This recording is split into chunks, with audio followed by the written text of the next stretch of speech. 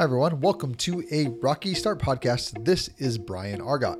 On a Rocky Start podcast, I bring on guests from all around the sports industry to talk about their story and what got them to where they are today. And today I'm doing something a little different. I'm having on the owner of a card shop, and his name is Kenneth Griffin Jr. Yes, Ken Griffey Jr. I interviewed him today. He is the owner of the card shop in Evansville, and he also is a card breaker. He does this on Facebook Live, and he has a fantastic story, and I can't wait to get to this today, but just a little bit about him. He is as raw as they come, a lot of energy. I mean, this guy literally is nonstop breaking cards, sending out cards. He literally spends $300,000 a year on shipping in cards alone. That is insane. And we talk about all of that here today, how he has really transformed his card business. He actually closed his card shop last year in COVID, and he's adapted in this way. And what an amazing story this guy has. Okay, enough chit chat. Here's your episode with Kenneth Griffin Jr. Your shop should be called From Dusk Till Dawn. Hey, there was actually, when I had my brick and mortar, we talked about having a 24-hour shop. Oh, dang. Because I live in a place with a lot of industry, like Toyota's here and some other really big companies have plants here. So there's a lot of third shift workers who could just never get into the store. Oh, yeah. Because of their shift work. So, like, we would close, and it's like, man, they could never come over. And it was just, kind of tough for them. But you mentioned you had a brick and mortar. What was that? So I had an actual card shop for years. I've had 5 different locations. Oh, wow. When COVID hit, I actually closed the last of the brick and mortar and went strictly online. Oh, okay. And yeah, I didn't even start as a breaker because like my first shop was 1998. So I mean, I've been in the card game forever. But yeah, the COVID scenario really kind of shut us down. I mean, we were paying $4,000 a month rent, and no one was walking in the door. Yeah. So it's been tough for a lot of people, and COVID has really shifted a lot of things. To be interesting to see how the future kind of goes with all this. Oh, for sure. What's awesome for us is it, in a lot of ways, it grew our business and our break business.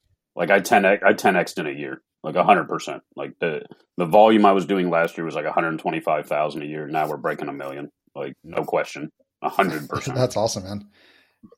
Yeah, it's insane. No, I'm glad to hear that. Do you like that better because now you're actually not paying that $4,000 rent?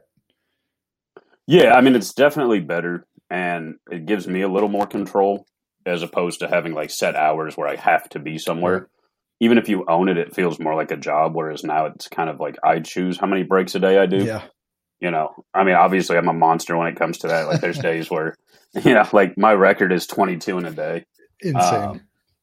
Yeah, like that day was just ridiculous. But it definitely allows for like, I have a 4-year-old. If I want to take him outside and play baseball for an hour, I'd choose that. Whereas if I was at work, I don't have that option. So, and for those people that are listening and don't know what breaks are, can you explain that to them? Yeah, absolutely. The easiest way to look at it is in the hobby now, a box of cards can be literally thousands of dollars, and not everybody has thousands of bucks to plunk down. And we can get into why that's happened. Yeah. But what essentially a break is assume you and 30 of your buddies all pool your money to buy a single box of cards, and then everybody gets assigned a team. And let's just say you draw the Pelicans, and we open the box up live on camera, and we hit a Zion autograph. That's coming your way because you have the Pelicans. Right. It's just basically a way of pooling your money and lowering your risk while still being able to take shots at like really expensive stuff. Yeah. And no, I love exactly what you do. And I've seen now a variation of other people do it since I think I first heard about you on Sports Cards and Nonsense. They had mentioned you on there, and then I checked you out, and man, I would say you're about as fair as anybody. And we try to do volume over destroy you every break. And because we go so hard, I mean, literally a bad day for us is running 5 breaks. we don't have to make 500 to 1,000 a break to make this a business. And a lot of other breakers are making, I mean, there's really good money in the break business. I know guys who are clearing $4 million a year in their pocket, you know, but again, they're doing mostly hobby breaks, whereas I do a mix of hobby and retail. And for those who don't know, retail is essentially like what you would in theory find on the shelf at Target. It's the same cards. It just has a little bit different allocation of the higher end hits. It's a little harder to hit the numbered stuff and the autograph stuff. But for example, Prism 2021 basketball is getting ready to come out. You know, it's going to be LaMelo's first Prism Silver. That's a really high end product in basketball. They are going to be $3,000 to $3,500 a hobby box. Oh my God. So if you plunk down $3K and you get a Goga auto and that's your hit and you don't hit any big silvers, you just lost $2,900. Now, if you jump in the silver range and you're trying to hit a LaMelo and you go retail, those boxes are going to run probably about $150 a box. The same silvers exist within them. You're just not going to have as much shot at the numbered stuff. So I try to be more of a baseline, like the early collectors. Now, we have some very advanced dudes in our room. I mean, we got guys in our room who spend $1 million a year on cards, and they still use us, you know, because we give a little more variation, and my buy-in is so low. And you also make it really fun. Yeah, I appreciate that. I mean, I try to make it that, you know, even when I'm 12 hours in, you know, like hour 12, like 6 Red Bulls deep, you know. That's one of your favorite sayings. That's real. Oh, it's so real, man. Like, it's literally, it'll be midnight and I'm out there grilling a ribeye because, like, I'm on hour 15 and I'm like, bro, I got to go hard for this last one, you know. I'm like, my guys need me. And it's like, all right, pound this Red Bull, pound this energy drink, whatever it may be. Eat some steak and let's get out there and let's just go, man. When you say you're 6 Red Bulls deep, I'm like, I'm 4 espressos deep. It's the same thing, man. I mean, I do a lot of electrolytes. Like, I talk so much that the amount of water intake I have to take in a day to not feel terrible is unreal. Like, I have to do about 1.5 gallons of water to just function because I'm talking nonstop all day. Right. Yeah. No, man. And you mentioned yesterday in one of your breaks that you're actually not a very talkative person. Mm-mm. Which is, I find hard to believe. No, real life, super quiet dude, man. So if I were to go into your shop and be like, hey man, how's it going? You just be like, good. What do you want? No, in one-on-one, 100%, especially in a sales capacity, like, I'm going to be asking questions. Like, I'm going to dig deep. I'm going to ask rhetorical questions. Like, I'm going to be a salesman. I have for my whole life. Now, you put me in a party scene and there's like 400 people and I don't know very many people. I'm the cat in the corner just kind of surveying. Like, I just keep it to myself and have those individual interactions. Oh, no, I can totally respect that. I see why. I'm actually kind of like that too. Yeah, I mean, because I am a little gregarious and boisterous, I don't want to be the center of attention always. And it's odd because in my business, like, I'm the dude, you know what I mean? Like, there's a lot more to my business than just me. Like, we have a shipping staff and all that. You'll never meet them. Like, I'm the face, you know, I'm the guy. No, and totally. Yeah. You mentioned them and I can't believe actually how much in shipping you do a year that you mentioned, I think on one of the breaks. I think you said you do maybe this past year about $300,000 in sales. Yeah. Yep. Just in shipping, I pay about $300,000 a year. And then, you know, I've got to that's insane. Yeah. I mean, well, but that's also what differentiates us is we ship everything. Yeah. Whereas a lot of your bigger breakers, your big money breakers, they don't ship they ship the best hits essentially. And a hit would be, for those who don't know, like an autograph or a jersey card being actually a piece of a card that's been cut up off of a game used jersey, and put into a card. So that's kind of cool. It gets you a little closer to the game, but I ship everything. So if you're a new collector and you get, again, let's say the Pelicans, and maybe you don't hit a Zion, but you hit a NAW, a Walker, you know, that's coming your way. Whereas a lot of breakers, they're keeping those. They're not sending you the base. So it costs us a ton of money. Like, legit today, if you saw the shelf next to me, I've shipped out over 300 packages, all base, because once a week we ship all the base. Right. But if you're a new collector, you want to grow your collection, or if you have a kid or something, you want to be able to hand him some cards to play with while you're sleeving up the good stuff. Yeah, you know what I mean. That makes sense to me. Like, I want you to get your cards. I don't need a glut of cards for our collection, and I get it. I mean, some breakers, and breakers especially, they do that because they can then sell those for more profit, and it helps them with their margins. Right. We're at the point where we don't have to do that, man. And that's fantastic. You also understand that the dad role of, want to do that, because I'm sure you're going to do that with your son as he gets older. Oh, even at 4 years old, he's got a binder, bro. Oh, Like nice. he's already got his stuff, man. Like every single time, like he loves the Kid Reporter cards, which are cards that Panini puts in to like contests to be able to go to the Super Bowl and actually interview like Tom Brady. I don't know if you saw like Tom Brady got asked this year, like who's your hero, and he teared up and he was like, my dad. Yeah. Like it was a great moment. If you haven't seen it, YouTube it, man. It's awesome. No, I definitely I seen it, man.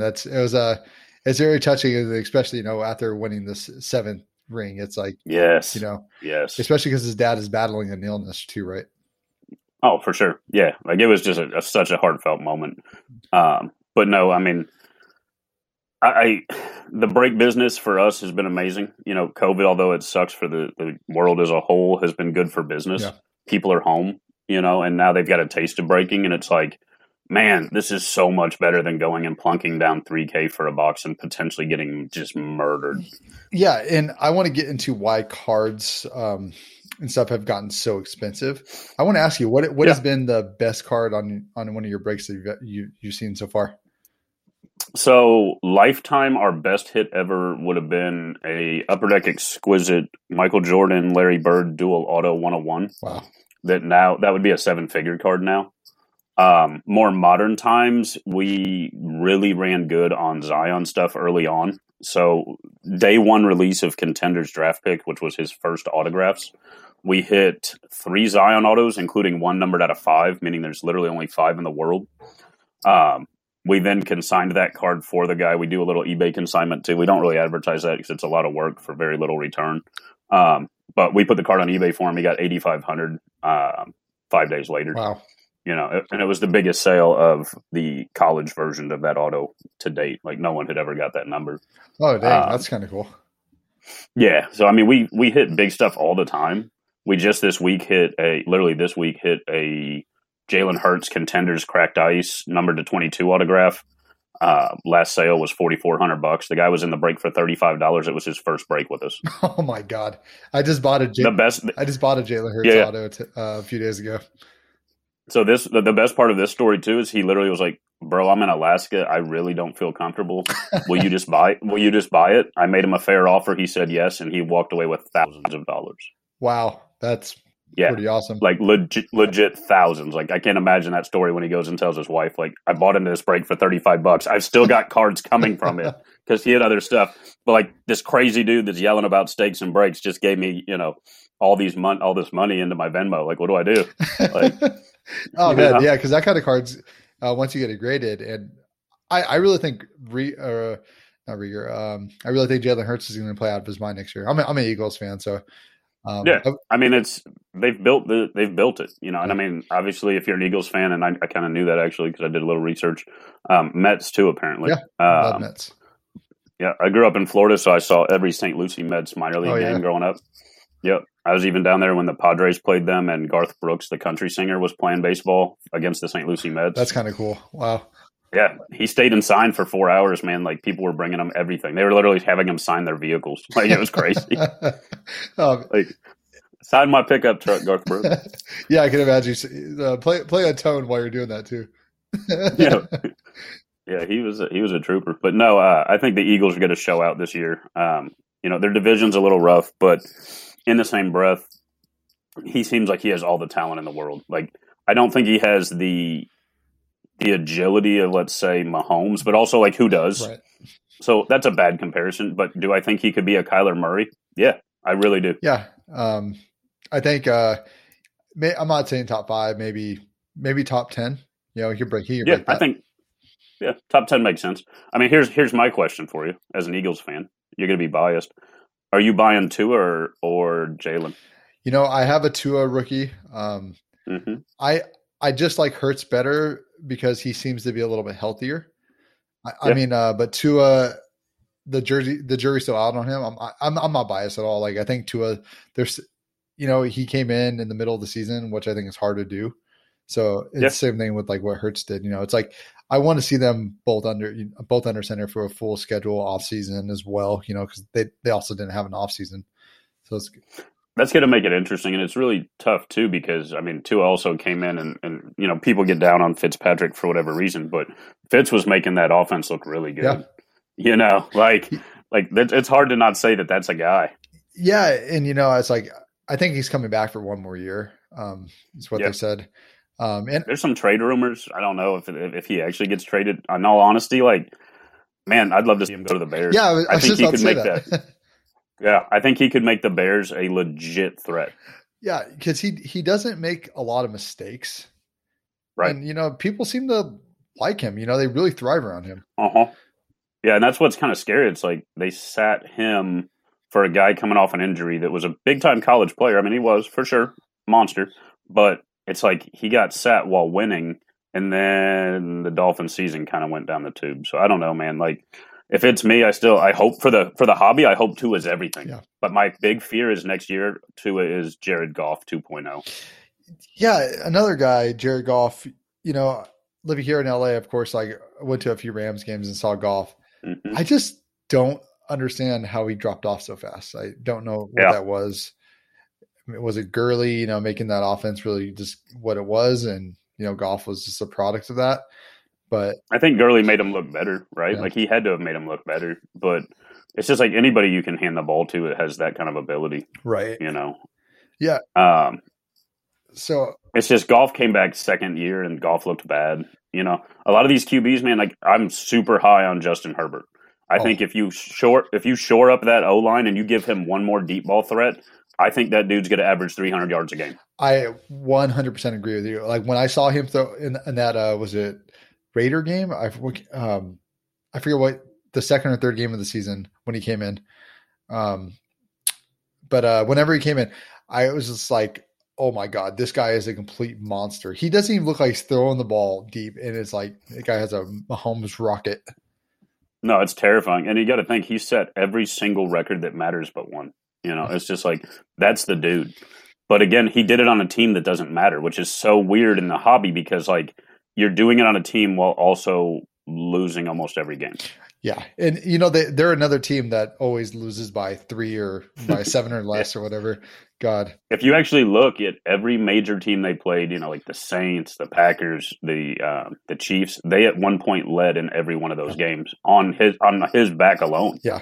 What do you do? I really think Herbert is going to light the league on fire next year. Yeah. If I could bet on the Chargers over in Vegas, I would definitely take their over for sure. 100%. So who falls off though? Is it Tua? Is it Burrow? Is it Hurts? Or is it?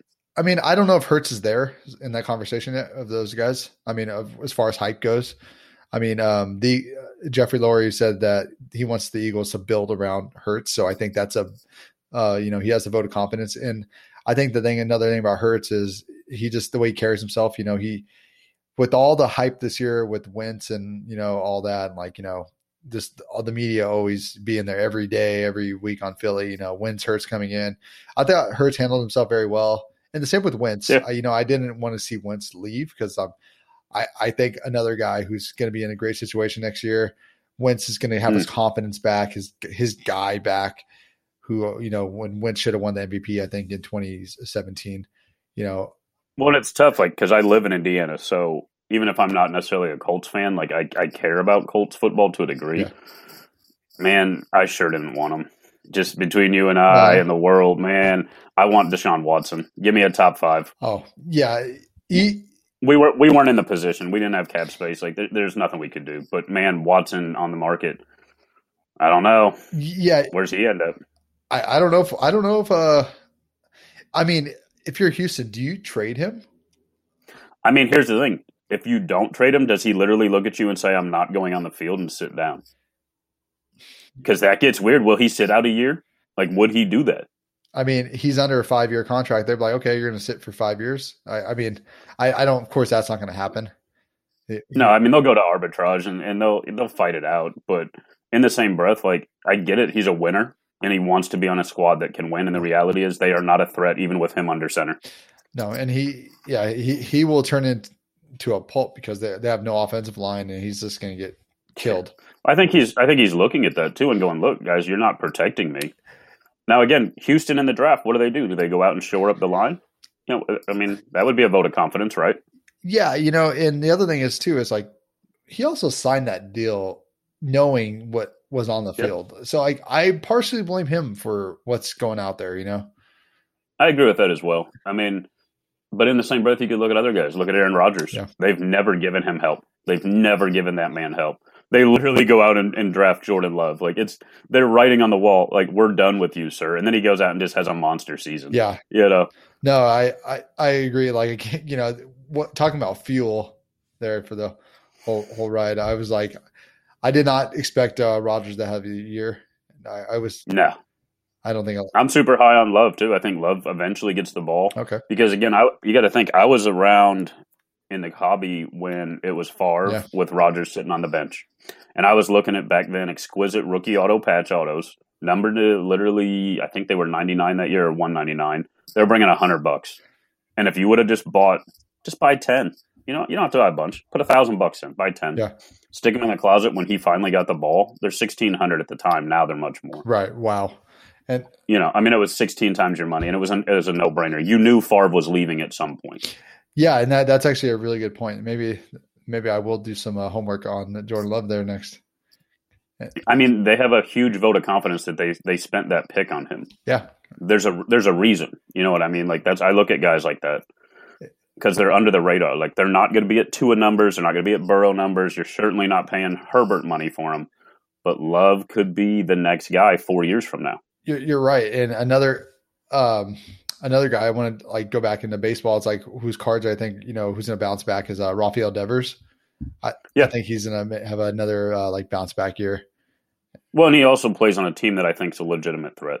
You know what I mean? Yeah. Like they have some opportunities. I'm really high on. This is kind of a weird play.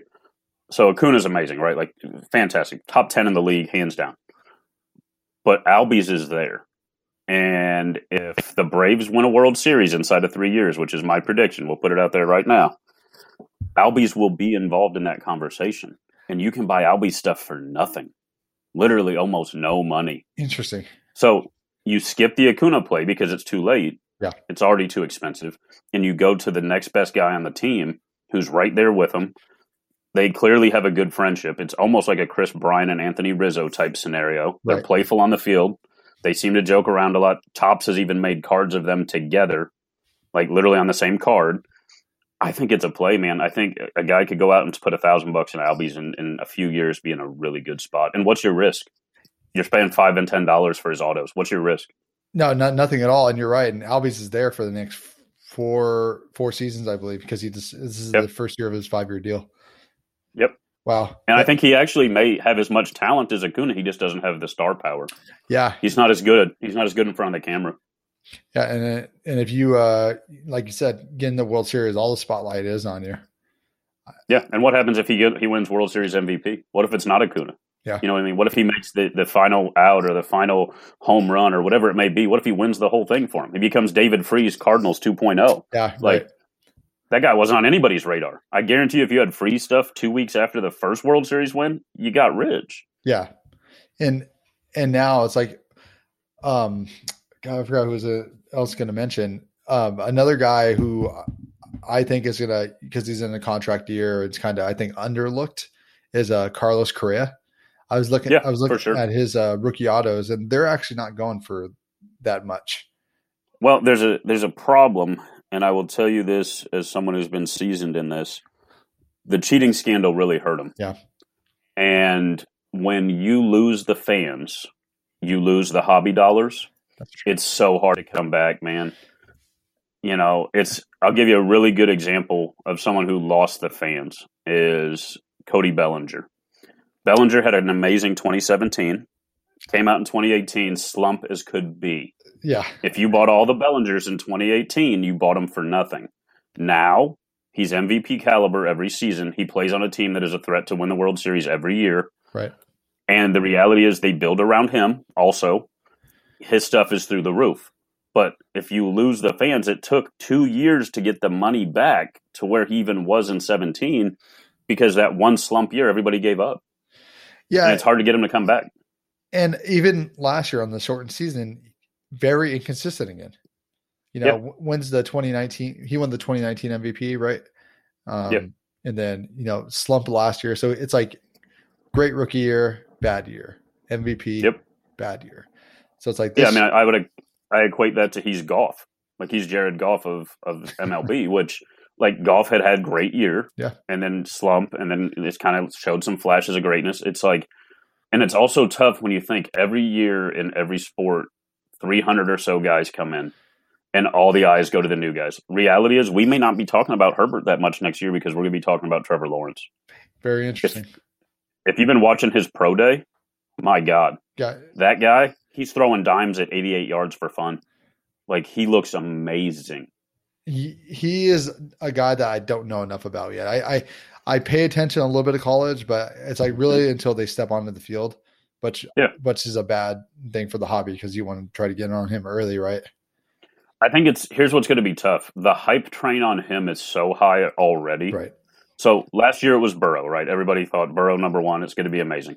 And then, you know, think about this. The best QB in that draft went, what did the Chargers take him, 8 or 9 for Herbert? Yeah. I think he was 8. Yeah, 7 or 8. Yeah. Something like that. Yeah. So he fell from, you know, definitely wasn't top 5.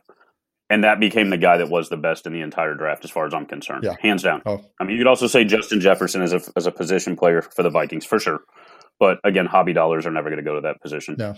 But Trevor Lawrence is coming in with 10 times the hype that Burrow had. Yeah. 10 times the hype.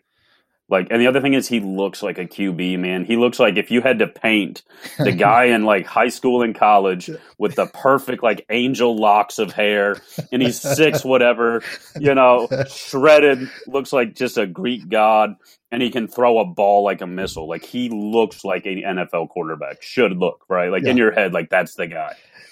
And I mean, the confidence on the field, man, it's scary looking. Do you think he's going to go number 1? I mean, I don't, like I said, I don't know enough about college, but I think here's the thing. I think he goes number 1. I don't know if the Jags take him or if they trade and get the world and get some other pieces. Yeah. And then literally he still goes number 1, but just for a different squad. I think he goes number 1 because his draft stock's too high. How many Trevor Lawrence jerseys are going to be sold? You got to look at it from a business standpoint. Yeah. He's the most marketable guy I've ever seen as a QB in the last 10 years. Wow. Looks alone. Like, he looks like the guy. Like, he will be on a Wheaties box. That's reality. That's incredible. I didn't even think his was like that he was for sure. on that big of a hype train. Because the Jags would, you know, trade that pick and then draft. Who's the second quarterback that's it's been bouncing around a lot. Okay. Because I don't think the Jags don't need a QB either. That's the other thing that gets kind of weird, right? Like, they got a guy. Yeah. I mean, they got a guy. Kind of. No, I like Gardner Minshew actually. When he came out in his rookie year, I was like, oh, this guy's pretty fun. Well, and could you imagine him and Trevor Lawrence? And again, I know you said you don't know a ton about Lawrence. Lawrence has all the swag in the world. Right. Those two in a locker room together are not going to work, man. Oh. Like, that's going to be a hostile environment. There's no way they coexist. No way. If I'm a team, I would, they're going to take a quarterback regardless. Like, you could probably Gardner Minshew probably away for like a 4th round pick. Yeah. Just give a better situation because obviously the Jaguars situation has not been good the last 2 years. They're not a threat. No. That's the thing. And that is the tough part. With Minshew under center, are they a threat? No. Are they a threat to win their division? No. It's just, I'm really intrigued to see what happens now that your boys come over to Indy because it makes me think Indy's still not a threat to win the division. I still think the Titans will do it this year. Okay. They've fallen off a little bit, but I still think the Titans will win the division. But the Colts have a lot of pieces now, man. They look good. Yeah, not only the pieces, I just think they have the coach. Like, I just think Frank Reich is – Frank Reich's the man, for sure. Look what he did with Phil Rivers this year. Rivers is no slouch, but, I mean, watching him last year with the Chargers, oh, my God. Oh, yeah. Like, he was overthrowing in that playoff game, man. They almost won. Yeah. And I think Frank Reich is going to have that effect on Carson Wentz, and I actually think the Colts are going to win 12 games this year. I really do. I hope so. I mean, I hope so for the hobby. Yeah. But the thing about Wentz is the fans have left and the hobby money has left Wentz. Yeah. There's nothing, man. No one wants it. There's nothing of Wentz that anyone's chasing. It's just like Rivers. Rivers is worthless in the hobby. Yeah. Nobody has any Phillip Rivers cards. Like, that's not real. Like, nobody wants that guy. No. Like, I'd rather have Gardner Minshew stuff. Yeah. the potential. There's also like he's cool. Yeah. Like he's the guy that shows up with the handlebar mustache, wearing short shorts and just and UGG boots, and he just doesn't care, man. And that matters. I've said this for literally 20 years. If you have a cool name, even, it also matters. There's not a lot of guys piling money into Steve Smith. Yeah. But you know who they will buy? Mike Trout. That's kind of a cool name. Yeah. Ronald Acuna, kind of a cool name. Yep. So, also, if you have a nickname, it's big. Yeah, you're right. That's really like boosted. Like, I mean, maybe not as much as like if you go into basketball, if you're talking like, what is it? Kevin Garnett, the big ticket, having that like, and Garnett's always awesome, but I mean, that even hypes him up even more. And for sure. I mean, but even think about like in baseball terms, Mariano Rivera, greatest closer of all time, right? Yeah. Like hands down. But they literally played Metallica, Enter Sandman when he walked to the mound. Like if you're a batter in the box, how are you not intimidated? Yeah, well, especially that guy coming out. It was funny. We were talking about Mariano Rivera this morning with one of my clients because we were talking about the 2001 World Series. Yeah. And yeah, man, it's funny. It's like, just to think that the Diamondbacks beat him in Game 7. I mean, what, really one of his only biggest losses. And, for sure. It's so weird in baseball too, though. Like, especially if you compare it to basketball, there's some dynasty teams being built right now, right? Like the Lakers are a dynasty team. GSW is still a dynasty team. The Nets are putting pieces together that really should be scary for the Lakers. But in baseball, you don't have to have a single star or a guy on your team making $5 million and you can win the World Series. Yeah. And it's really the only, I mean, football is a little bit different, but I mean, in basketball, like you said, you need the top 1 or 2 guys in the league to make a run. In baseball, if you get hot at the right moment, and that's what makes baseball so great, in my opinion. Oh, for sure. Oh, I love it. I mean, I think it's better live, personally, just because we live in a fast world now. I mean, everything's click, click, click, and you can have instant, stimulus. But to go to a baseball game live is everything. Like, I'd rather do that than a basketball game live. But oddly, if I have to watch basketball on TV, I like it. I don't know. No, I agree with you. And that's actually how I feel about a football game, too. I'd rather watch a football game on TV than in person. For sure. Especially if you've ever been to like Lambeau when it's cold. I've never been to Lambeau, but I have not that I don't have a desire. I mean, I'm not in a rush to get there. No, I've seen some Notre Dame games that I was just like, man, I could have done this at home and it would have been a lot more fun. Like, because I'm a Notre Dame fan, which is difficult since, Alabama destroys us every year. Oh yeah. Notre Dame's the best team in the entire country during the season, and we are the worst postseason team of all time. We go 12-0 basically all the time, or 11-1. Is that what happened to you guys last year? I think so. We won all our regular season games and just get wrecked. Like, that's just what we do. Oh man, that's hard, especially because college is one of those things where it's like, you see teams that should be number 1 or something like that. And they don't make the Final Four or not the Final. Oh, for sure. And I think that's the one thing that I kind of get confused with about college football, and that's where it loses me. I think they really need to change how. I honestly think that needs to be extended field. I think the basketball field should be extended too and have more play-in games. Yeah. I think 64 is not enough, or 66, I guess. I mean, I think it needs to be like 100. Yeah. Because there's some middle conference schools that you've never heard of who've won every game this year and have dudes who could play in the NBA. Wow. But you'll never see those kids. Because they don't play for a Duke or UNC or, I mean, think about this. 12 years ago, who was Gonzaga? Now they're a legit threat every single March Madness. Right. You didn't know who they were 12 years ago. They were just this tiny little school that, had some guys, and now it's like, oh, wow, Gonzaga's, whatever seed this year they'll be. You know what I mean? Yeah. No, and that's the interesting thing about college sports. It's like, how can they fix this to be better? How are they going to, in a few years, start paying their players? How it's going to be, all that's going to change in the next 5 years. Yep. It gets interesting because from the card side, I think Topps and Panini would love to throw some money at them if they could have rights to them early. You want to pay them if they claim they can't raise the cash? Go to Panini right now. I promise you they have enough cash. And I'm sure that conversation has been talked about too, right? Oh, for sure. I mean, the reality is Prism Draft Pick Football 2021 comes out in April, It's the first cards that are going to have Trevor Lawrence on them, but he's going to be in his college uniform. Right. I mean, there's no reason he couldn't have been being compensated the last couple of years. Yeah. You know, I mean, we're already making cards of him. So it's like before he even steps on the NFL field, he'll have cards. Yeah, it's crazy. Do you think that why was it basketball lose? Did Topps lose basketball and then Panini jumped in? Yep. The way it works is, God, it's been a while now. 2008 or 7? I'm thinking because it was in 2019 or 2009. They still had it for sure. Okay. 11.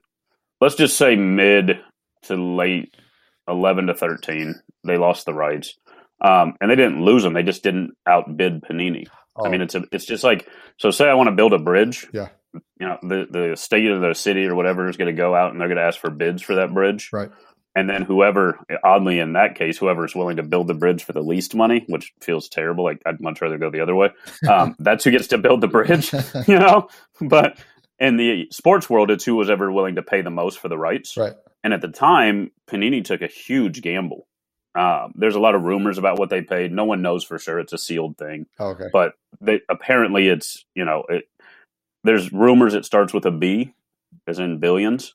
I mean, you know, and something I love to tell people, yeah, oh, dude, they're doing $1 trillion a year now, literally. Yeah. Like, they're going to do $1 trillion. Like, it's unbelievable. But I like to say this a lot because people don't think in these terms, because we throw billionaire around a lot, or we throw billion around a lot, especially because, like, Shark Tank, they're all billionaires, whatever. Right, yeah. People don't realize that $1 billion is 1,000 millions.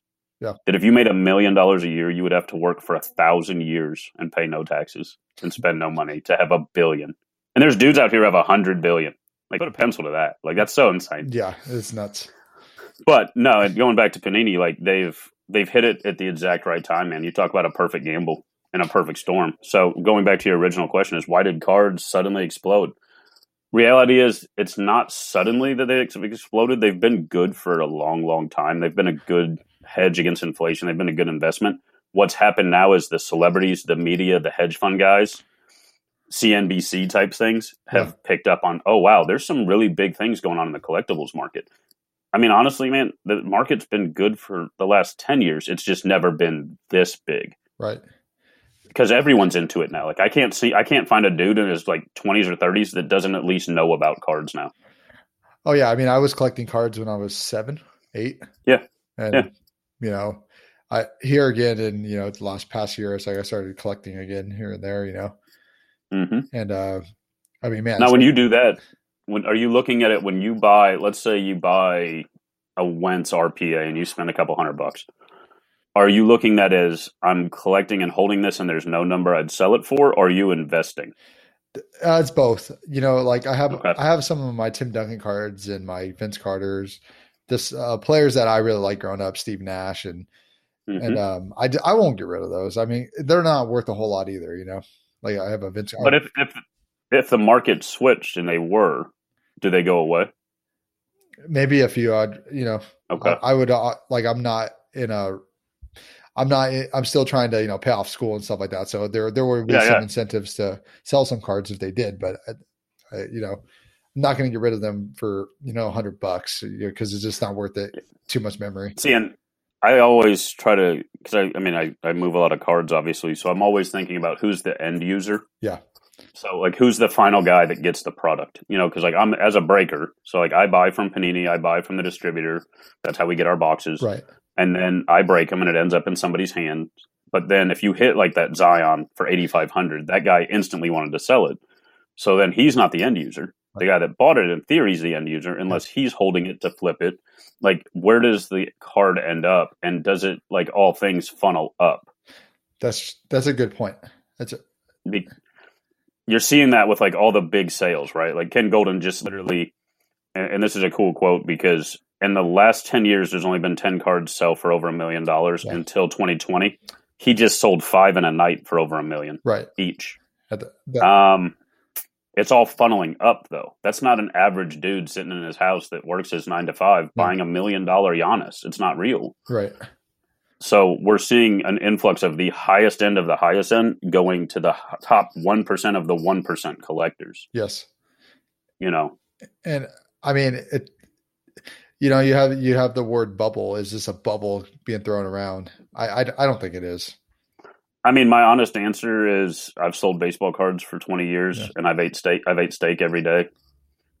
It's never been a bubble to me. Like the business and the market's always going to be there. And here's the number one proof it's not a bubble. Let's just take a Carson Wentz again, since you're an Eagles guy. An RPA, let's say they're $100 right now. Rookie patch auto. Okay, Right. Some of them are more. Some of them are more. I won't bag on your guy too hard, but let's call it 100. Basis point of 100. You're a collector now, right? Barring any financial catastrophes, if you found one of those for $60, would you buy it? Yes. Okay. Would you let it go to 40 or would you buy it? I would buy it because I think the upside is the intrinsic value to you is it's worth more than 40 or $60, right? Yep. It can't crash because there's plenty of you out there who will buy them and keep them in that range. Right. It's just like a really good example. And I sold one this year and I hated it. So I collect Mantle. That's my guy. I think he's a great hedge against everything bad in the world because Mantle stuff doesn't go down. It only increases every year. Right. I sold a Mantle rookie this year for big numbers. And ironically, if I'd have waited 2 more months, I could have got probably about $30,000 more out of it. Right. Because Mantle stuff has become just absolutely gold right now. But if I have a Mantle rookie, and we're just going to use an arbitrary number of 50,000 for a PSA 3. Okay, that's a graded 3 out of 10, $50,000. We'll use that number. If I see that card for $30K somewhere, I'm buying it. Right. It's never going to zero. There's too many guys who have money in this hobby who also want to protect their investment. Right. Let's say you're one of these guys who has 25 of those and your cost basis is $50K and you see one for 30, you're never letting it stay at 30. Right. It devalues everything you have. Exactly.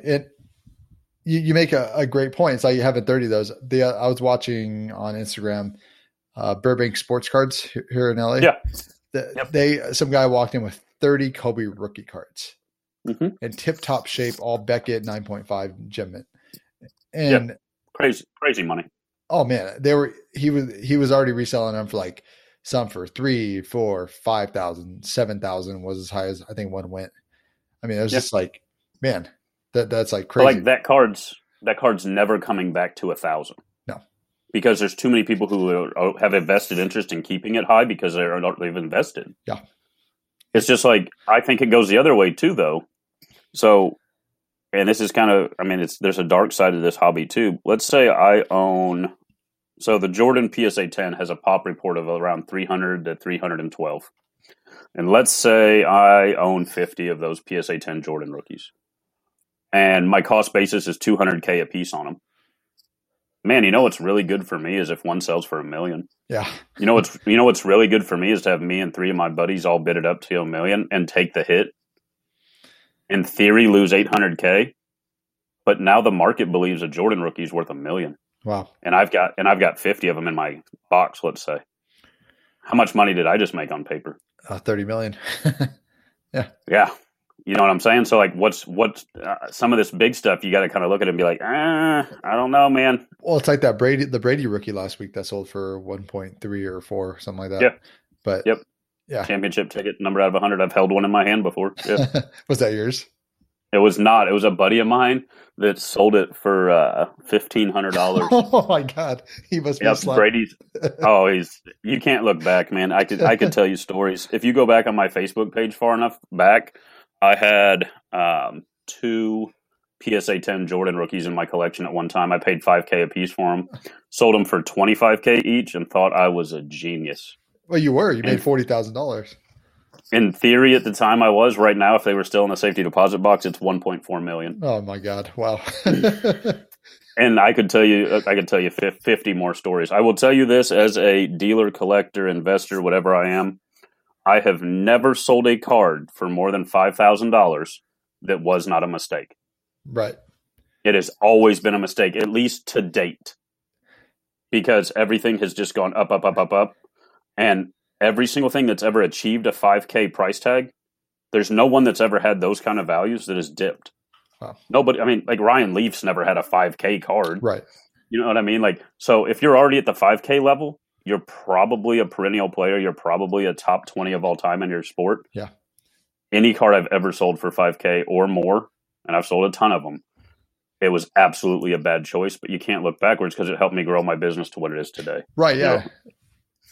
And I kind of want to get back into that. Like, what actually got you involved in sports growing up? Like, so 1998, I had just graduated from high school in 97. I was kind of looking at, what am I going to do? Like, I had some college offers and stuff. And I was like, all right, so I wanted to start a business. I started an eBay consignment business because I was kind of already dabbling with sports cards, selling them on eBay just for fun.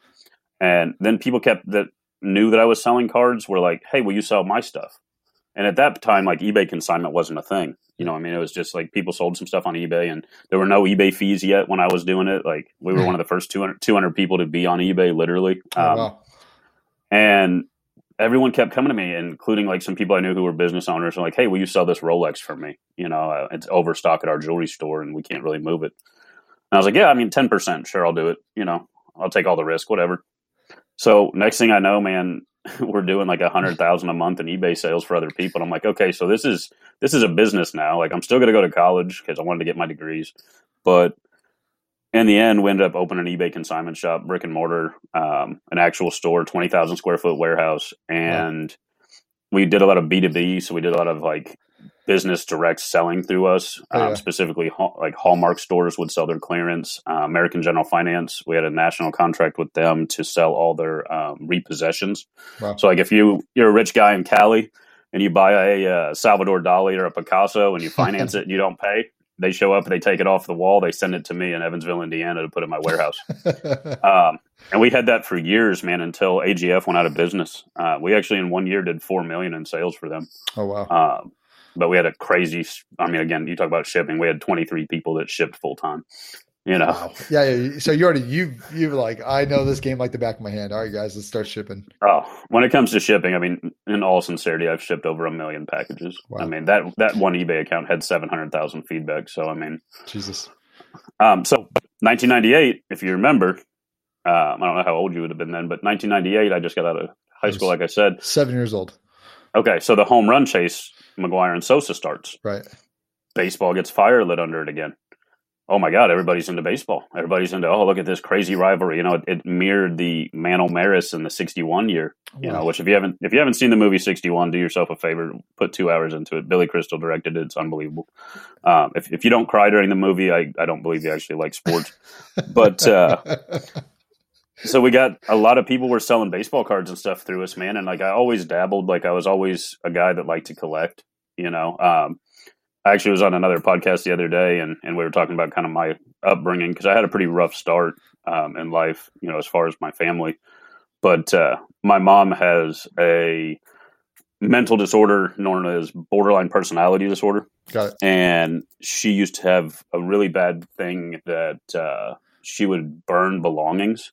Oh, man. And when I was little, she actually burned my baseball card collection. And it was all Ken Griffey Juniors because my name's Ken Griffin Jr. Yeah. So I'm actually, everyone always would call me Griffey. And I had a whole binder full of all my Griffies, like all my 89 Fleers. And I didn't have any 89 Upper Decks because like we were poor. So like I had all the Fleers and Donrusses, they were like $10 a piece back then. Right. And she burned them one day because I didn't clean my room or something. She was crazy. But what sucks, but it is what it is. But she told me you will never own another baseball card.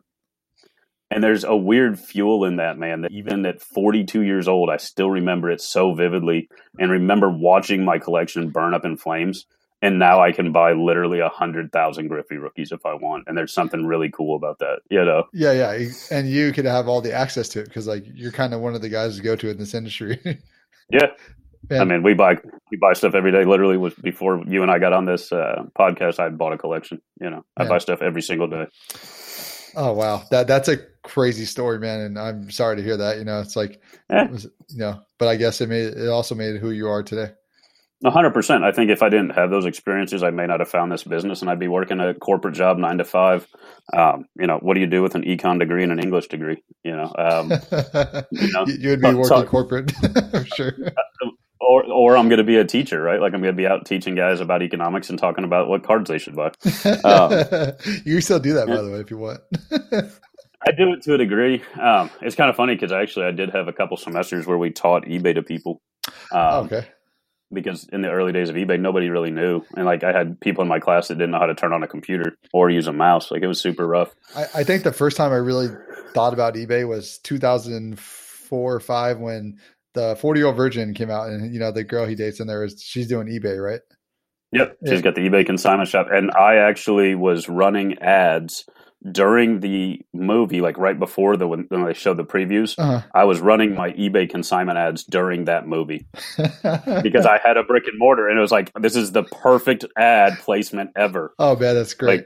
Oh yeah, we blew up. Like we sold so much stuff, man. Like we got to the point where it was unbelievable. And then eBay started raising their fees, which they had to. They monetized like any business, of course. And it got to the point where again, it's like, hey, I want to sell this Rolex, bro. I need 25%, or I can't even mess with it. And they're just like, nah, I'm not doing that. Right? Yeah. Like, what happened to that 10%? Right. Yeah. So we ended up eventually on a long enough timeline, we closed the business, and I started doing brick and mortar baseball card shops. Cool. Because I still was dabbling in cards. Like we were doing probably 150,000 singles a year on eBay at that time anyway. Wow. Total like single cards. So I transitioned to just basically doing only sports cards. Oh, that's an awesome story, man. Like where do you see like all this going in the next 5 years now that a lot of stuff is virtual? Do you just see yourself 100% online? Yeah, I don't think I'll ever really open a brick and mortar again. There's no benefit. Right. The only thing that I've lost two things. One, I've lost access to buying collections as easily. Yeah. Because when you have a card shop and you're the only one for 3 hours in any direction, and I live in a pretty big city. I mean, we have 130,000 people here. Wow. I was the guy to bring cards, Again, everything's virtual. So like if you type in the card shop Evansville, you're going to find me anyway. Right. So, most people have Facebook, etc. But I've lost that by not having the store. And then also our Pokemon, Magic, and Yu-Gi-Oh! Like gaming side really suffered because a lot of those kids want to come in and buy a pack of cards. Right. And there's no margin in it. I mean, honestly, we made 25 cents a pack. That was what our profit was. There's no margin in it, and it takes just as much time as selling a pack of cards that we make $100 on the pack. Right. But I missed that because, we did make a lot of people happy. What my long-term projection is, I'm probably going to, in the next 3 to 5 years, try to do something where we have like a trade night once a month that I rent out like a building. That's cool. And let my guys get together, like, especially with our whole shtick of like steaks and breaks and like, we talk a lot about like cryotherapy and the carnivore diet, and like we do a lot of motivational stuff too on our page. Yeah. Because it's like, that's my life. Like that's what I'm into. Yeah. So I share pieces of that with people. And I share a little bit about it right now. Yeah, that's fine. So like to me, again, I'll be completely honest, and this doesn't sound funny. I am a lazy person, man. I have so much quit in me. Like I fight it every day, bro. Like every single day when that alarm goes off early as can be, and I've been up all night breaking, I have to fight to get out of that bed. I win that battle every day, thank God. But for me, it's all about morning routine, man. Oh man, I jump in the ice cold shower. I've taken cold showers for 3 years now. I'm a big proponent of it. I think if you haven't done it, then you haven't lived. You've got to try it at least once. Right. I will tell you that my cold shower this morning sucked just as much as the one 3 years ago did. It doesn't get your body doesn't. You don't get better. It doesn't get easier. No, it's terrible. Like I said to you earlier, I pound water all day. It's the only thing I drink. Yeah. I think that's important. I put dumbbells next to my bed so that I stub my toe on them intentionally. Because again, like if I have to get in my car and drive to the gym, there's so much quit in this guy. I know I can talk myself out of it. Right. Especially in a world where, Ken, if you just put a break up, man, you can bring $1,000 in the next hour. I can't go to the gym. That's like an hour plus drive time, bro. Right. No way. I can't pay myself $1,000 to go to the gym. You know what? Let's just skip today. It'll be okay. Buddy, you're sore. Your arms hurt. You've been curling. Last month, I curled 6,963 curls. Nice. Yeah, it's so funny. So I have I do virtual personal training, and so with my client this morning, we were talking about. He was like, I don't know how people, take cold showers in the morning to make themselves feel better. I'm like, well, on my morning runs, actually, when I get right back in, I hop in the cold shower because, it's like, it feels so good, but then it feels so awful at the same time. And then but it does something to you mentally. It really. I think environmental stress is really good too. Yeah, exactly. I think environmental stress is one of the best things you can do. I'm actually looking at putting a sauna in my house because I want to do like the 200-degree sauna for like 15 minutes and then go right to the cold shower. I actually ordered a horse trough the other day that we're filling with ice and water so that I can do like ice plunges once a day. Like I'm super into it, man. Like I go to the cryotherapy place every day. Like I go negative 170 degrees every day. Wow. Oh my God. I don't think I've ever tried one out, man. I got to try it out. You got to try it, man, because for me at least, it lasts about 3 hours. The energy boost and just like crazy like serotonin boost, like you feel good.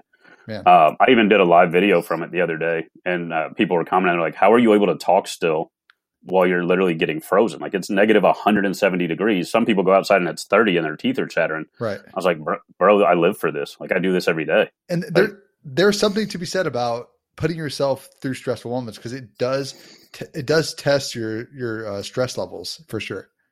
Well, and you know why I do it first thing as far as the cold showers?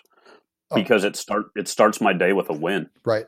100%. If I can start my day with a win, it's just like, again, the first thing I do when I wake up, I make my bed. Because if I don't make my bed, man, my rest of my life is too messy. Like I can't let my life get messy like that. No, it has a huge effect on your mindset. It's like the military, like in the Marines, man. When we woke up at 5:30, again, they're like you had literally 5 minutes to get ready. You're like making your bed, you're throwing on your boots and all that other stuff. It's like you better like get yourself going because they didn't give you time to brush your teeth. You had to wake up before to like go get your stuff done. Like they didn't give you that time. Well, I think what's cool too is like once you find your why or your motivator, it makes you look back at the person you were before you were that and be like, bro, like who is that guy? Like I don't know that guy. Like you can see me on video right now, and I'm a stocky fella, but there was a time in my life, bro, where I weighed 348 pounds. Wow. There was a time in my life where I couldn't climb a flight of stairs without using an inhaler. When did that shift happen in your life? It's been about 10 years. About 10 years. And then in the last four, I got real serious about improvement, meditation, cold therapy, doing everything in my power to, and I use this analogy a lot, throw a stick in front of me and just step over it just to say that I did. Yeah. Like I've gotten on that level now. It's like, again, at 8:00 at night when I could post up and just watch some WandaVision on TV, or I can go run another break and grow my business. You'll know where to find me. Like I'm not on the couch. No. Right. 10 years ago, I was on the couch and I know what that life looks like and I don't want that life. Yeah, man. It's because you look back at yourself the next morning, like, man, I could have did all this work last night and, instead of doing it today. Yeah. And I struggle even now with like, we've had a level of success that's pretty palpable, but man, 10 years ago, I could have done even more. Like, and that's what's hard. Like, and it's somebody like me, because even in the last interview I did with someone, they're like, so like, what's the goal line? Like, what's the final for you? And I'm like, bro, there's no final. Like, it's, I don't know what the next 5 years is because I'm going to keep plugging just as hard. Man, I think that's what's awesome. You're going to keep just going and build. And, you're tremendous from everything you've talked about at adapting, which is great. Cause like, adapt and overcome. That's what this last year has been all about. You adapt and overcome. And, you don't wait for people to, tell you how to live your life and how to push through. You got to go out there and find it yourself. Oh, for sure. And I mean, it's also given us a platform too and I think for a lot of us, especially early in COVID, like we needed a distraction, right? Because media was bashing us over the head so hard with you're going to die, you're going to die, you're going to end up on a vent. Yeah. It was terrifying. Like, I mean, I have some anxiety issues in my life and like I had to turn it off, man. I had to block COVID on my computer so I wouldn't see it. Like it was just ruining my day every day. Oh, man. And then when I could throw myself into work, it really helped me. And then like a lot of my guys have said, man, like you saved me from just spiraling out because every day I knew I could come and just watch. Even if they weren't buying in, they could just come and watch. I'm not going to lie, man. I love just tuning in just to watch. Like you probably see me in a few times where I'm not, doing it, but it's like, it's fun to comment. It's fun to see what's going to get thrown out there. Your breaks are always different. you know? Well, and we try to build a community too, man. Like, Yeah. and we've had a few guys like who've had some things happen in their life that were bad, and we've been able to, raise some cash and help them out. That's awesome. We do some charity breaks sometimes where literally like I'll do a break and every dollar goes to like the local rescue mission or the local dog shelter. At Christmas time, we do a ton of stuff. We try to feed a lot of families and stuff through our business, and give back as much as we can, Wow, man. Dang, dude. You're an incredible guy, man. I'm glad that I can help support you and all that. And, because you do, I think, just a fair share to everybody else. You bring a lot of joy. And, I think with everything that you do that you mentioned that's different, you're not everything's for me. You want to give just as much as you're receiving. I mean, honestly, if we get to like, I've really said this lately, and people think I'm nuts. So I have like a specific financial goal in my head of where, like, at that point, I'm kind of there. Like when I get to that point, I'm kind of there. My next venture is going to be starting essentially a business mentorship program where the guy that has the 15K idea but doesn't have 15K can come to me, get that 15K, and we can help mentor to build their business. And wow. I don't want any profits. I just want my initial investment back so we can start the next business for somebody else. Like that's my end goal. That's great, man. Wow. That's super cool. And I really, I want to see you get to that point, man. And I want to help you support there too. No, I appreciate it, man. It's been a fun ride so far. Like I said, I mean, every day is awesome. We got a break on there right now, Felon. I mean, it's really cool. Maybe I'll check that out. I got a client right now, so got some time to fill during that. But yeah, any of the listeners that ever want to check out a break, if they want to see what this is all about, or just come watch and hang out, feel free to banter. It's just go to Facebook, type in the Card Shop Evansville. We're on there literally every day, 7 days a week. I haven't had a day off in over 4 years, and I'm not taking one in the next 4. So, and I'll post all that in the show notes. Kenneth, is there anything else that you would like to plug before you go? No, man. I think we're solid. I appreciate the time, though. Great. Thank you so much, man, for today. I really appreciate it. You're a tremendous interviewer and a person. Absolutely, bro. Thank you. Continued success in your stuff as well. Thanks. I don't even know where to start from the interview. There was so much great content in this episode. Ken gave us plenty of reasons why we should actually, collect cards. And especially if you're a sports fan, it's not too late to get into the card game. He gave us a lot of reasons why, although it is expensive, I do highly recommend his breaker platform because he makes it fair. He gave us all the reasons why in the episode. We also talked about why people shouldn't open a card shop after the episode. He says you better have a lot of money backed up. It's just really hard to have a card shop, especially with the way everything's going online, and you just need a lot of money. So if you're looking to invest in a card shop, you could hit him up. He will tell you all the reasons why not to open one. And also, Ken is just a tremendous fellow. He's all about giving back, and that's what I think really clicked about with him in this episode. And just when I listened to him on his breaks, because he's really entertaining, as you guys can tell, and he is just a tremendous person, and I can't wait to have him back on here, hopefully sometime in the spring, where we could talk a little bit of what's going on in baseball and what's coming up in football after the draft, because I know this guy's gonna have a lot of predictions, especially on where the card game is hot and where it's gonna go. And you guys, please go check out the Card Shop Evansville.com. And also you could find him on Facebook, where he actually does his Facebook Live breakers there, and where he breaks all his packs. He makes it really fun. A lot of different stuff always going on there, and I just love to hop on in sometimes because it's just fun. I actually did that here tonight, and I can't wait for you guys to go check him out. And please don't forget to subscribe to the podcast and share it with your fellow sports fans, because that's how I get this podcast lifted off the ground, and I want to help as many people as I possibly can. Thank you, everybody, for listening in. Have a good day.